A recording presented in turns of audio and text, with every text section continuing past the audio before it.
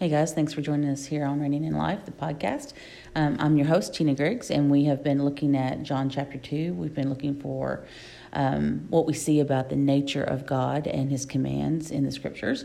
And we're in John chapter 2, verse 13, trying to keep it kind of short, like 10-15 minutes. So hopefully we'll try to stay on track with that. So starting in verse 13, out of the NIRV, it says, it was almost time for the Jewish Passover feast, so Jesus went up to Jerusalem. In the temple court, he found people selling cattle, selling cattle and sheep and doves. There were others sitting at the tables exchanging money. So Jesus made a whip out of ropes. He chased out all the sheep and cattle from the temple courtyard. He scattered the coins of the people who were exchanging money, and he turned over their tables. He told those who were selling doves, get these out of here. Stop turning my Father's house into a market.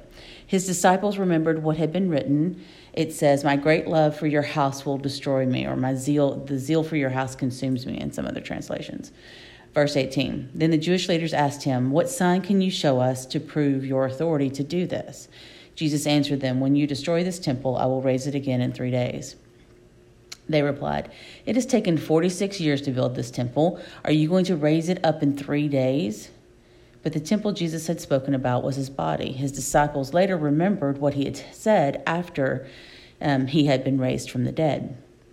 Then they believed the scripture. They also believed the words that Jesus had spoken. Meanwhile, he was in Jerusalem at the Passover feast.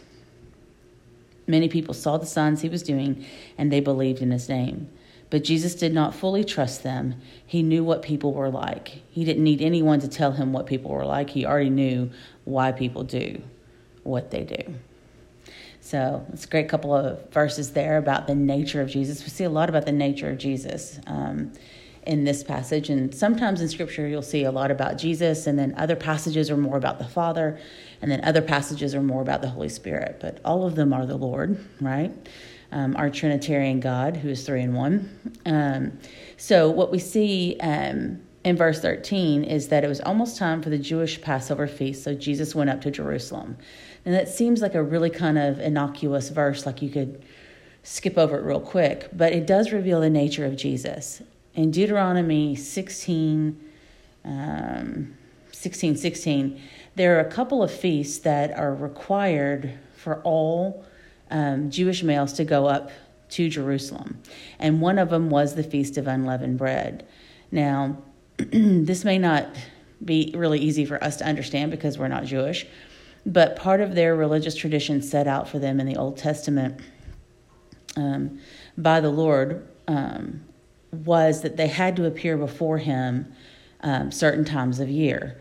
So they had to go up at the Feast of Unleavened Bread, and the Feast of Tabernacles, and the Feast of Weeks. So let me read you that verse. In Deuteronomy 16:16, it says, 3 times a year, all your men must appear before the Lord your God at the place he will choose, at the Feast of Unleavened Bread, the Feast of Weeks, and the Feast of Tabernacles. So no one should appear before the Lord empty-handed. So this is like Jesus is fulfilling a scripture, actually, in verse 13. He's going up for the Jewish Passover feast. Now, the way things worked is there were a couple of feasts in the Old Testament that were celebrated and actually still are celebrated to this day by Orthodox Jews. And one is the Feast of Passover, and one is the Feast of Unleavened Bread. Now, Passover would happen first, and then after that, there would be 7 days of the Feast of Unleavened Bread. So during the Feast of Unleavened Bread, all Jewish males had to go before the Lord and appear. It eventually would be Jerusalem, where the temple was. So when it says that he is going up to Jerusalem for the Passover feast, this is what it's talking about. Because at some point in time in their history, that kind of like, after the exile actually, it kind of all got lumped together, like it got smushed together in the way they think into kind of one big long series of a feast. Like the first day is Passover, and then the rest is unleavened bread. So they kind of celebrated it all as one thing, even though there were 2 distinct things going on. And so Jesus, saying all of that to say this, that Jesus is obedient to God. Jesus is obedient to God the Father. He does what the Father tells him to do. And that obedience drives the major part of his character. You can see him in scriptures obeying what the Father has commanded over and over and over again. Because as we know in John chapter 1:29, that he is the Lamb of God who takes away the sins of the world, which in order to be the Lamb that takes away the sins of the world, you yourself have to be sinless, which means you have to be obedient to the Lord. And you and I can't get there on our own. We need a lamb. We need someone, Jesus in this case, we need someone to be the sacrifice for us because we cannot get there through our own goodness. So we need that sacrifice to cleanse us from our sins.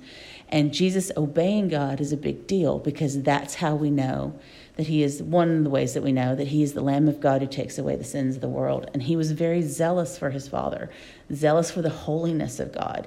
And you see that in verse 15 when he makes a whip out of ropes and chases all the people out of the temple who had turned it into a marketplace, because it's not supposed to be a marketplace. It's not supposed to be a place where you make money.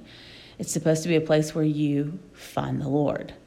And so, zealousness, zeal for his house had consumed him. And so he threw out all of the people who were turning it into a den of thieves, some translations say. So we see that zealousness for his holiness is a part of who he is as well. In verse 19, we see that Jesus is prophetic, right? He says, when you destroy this temple, I will raise it again in 3 days. And everybody around him was a little bit confused because they were standing in this engineering marvel of the temple of Jerusalem of that day. And so they were confused. Like, it took 46 years to build this, and you're going to, rebuild it in 3 days. But he was talking about his resurrection. And after he had been raised from the dead, his disciples looked back and went, that's what he was talking about. He was talking about being raised from the dead. He wasn't talking about the temple. So what we see is that Jesus has the ability to know what his future is, to know what the future is, and to predict it, to prophesy, speak into existence his future. That's part of his nature, is to be prophetic. What we also see in this is that he was doing many signs and wonders. Like, they had asked him for a sign. And so he said, destroy this temple and I'll raise it again in 3 days, saying that my resurrection from the dead will be the sign that you're looking for. And we also see in verse 23 that he was doing signs while he was there. So I think sometimes we take, without meaning to necessarily, we tend to take the miraculous out of who God is, out of who Jesus is. And he was very miraculous. Like, if you were sitting there that day at his feet, listening to his teaching, what you would find is that some of his teaching is like almost ridiculously practical, Leave your gift at the altar and go apologize for being a jerk. Like, ridiculous, just like super practical. You're acting like a 2-year-old, stop, go apologize.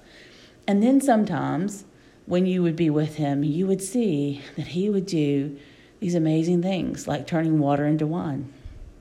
Just amazing, miraculous things. And it's funny about that story about the wedding at Cana, and I forgot to say this the other day when I was doing the podcast, is that nobody knew what had happened. Like, they knew that there was wine, it was the best tasting wine. No one knew what happened except the servants.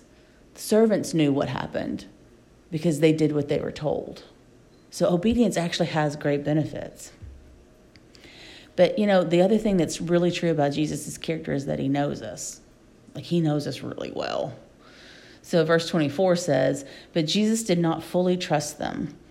He knew what people were like. He didn't need anyone to tell him what people are like. He already knew why people do what they do. So in some ways, this makes me feel bad for Jesus, honestly. That we're just so frail and so human sometimes, and we make such bad choices. I mean, me in particular, maybe not you, but I know that I sometimes make bad choices. But I also know that Jesus knows me completely. Like, there's never really any reason to hide from him. One, he already knew I needed a savior, so it's not like this is news to him. And two, he's God, so I don't know exactly how much hiding I think I'm going to get away with, right? Because he knows what's in my heart. He knows what's in my soul. He knows why I do what I do. Quite frankly, sometimes he knows why I do what I do, and I don't. So I don't know about you, but there have been times in my life when I've been like, I have no idea why I just did that. Okay, God, I don't know what's going on with me, But can you tell me what's going on with me? I have no idea why I keep doing the things that I'm doing. So can you clue me in to myself? Because I don't really know me very well. But Jesus does, right? He knows me. He knows that I am frail and human and don't always make the best choices. And he knows why I do that. And so if you're trying to figure out like what's going on in your world, like why you're making some of the decisions you're making, he knows. And he's willing to help you like navigate through that, because he knows why you do what you do, even when you don't. Thank you guys so much for tuning in. We'll see you next time.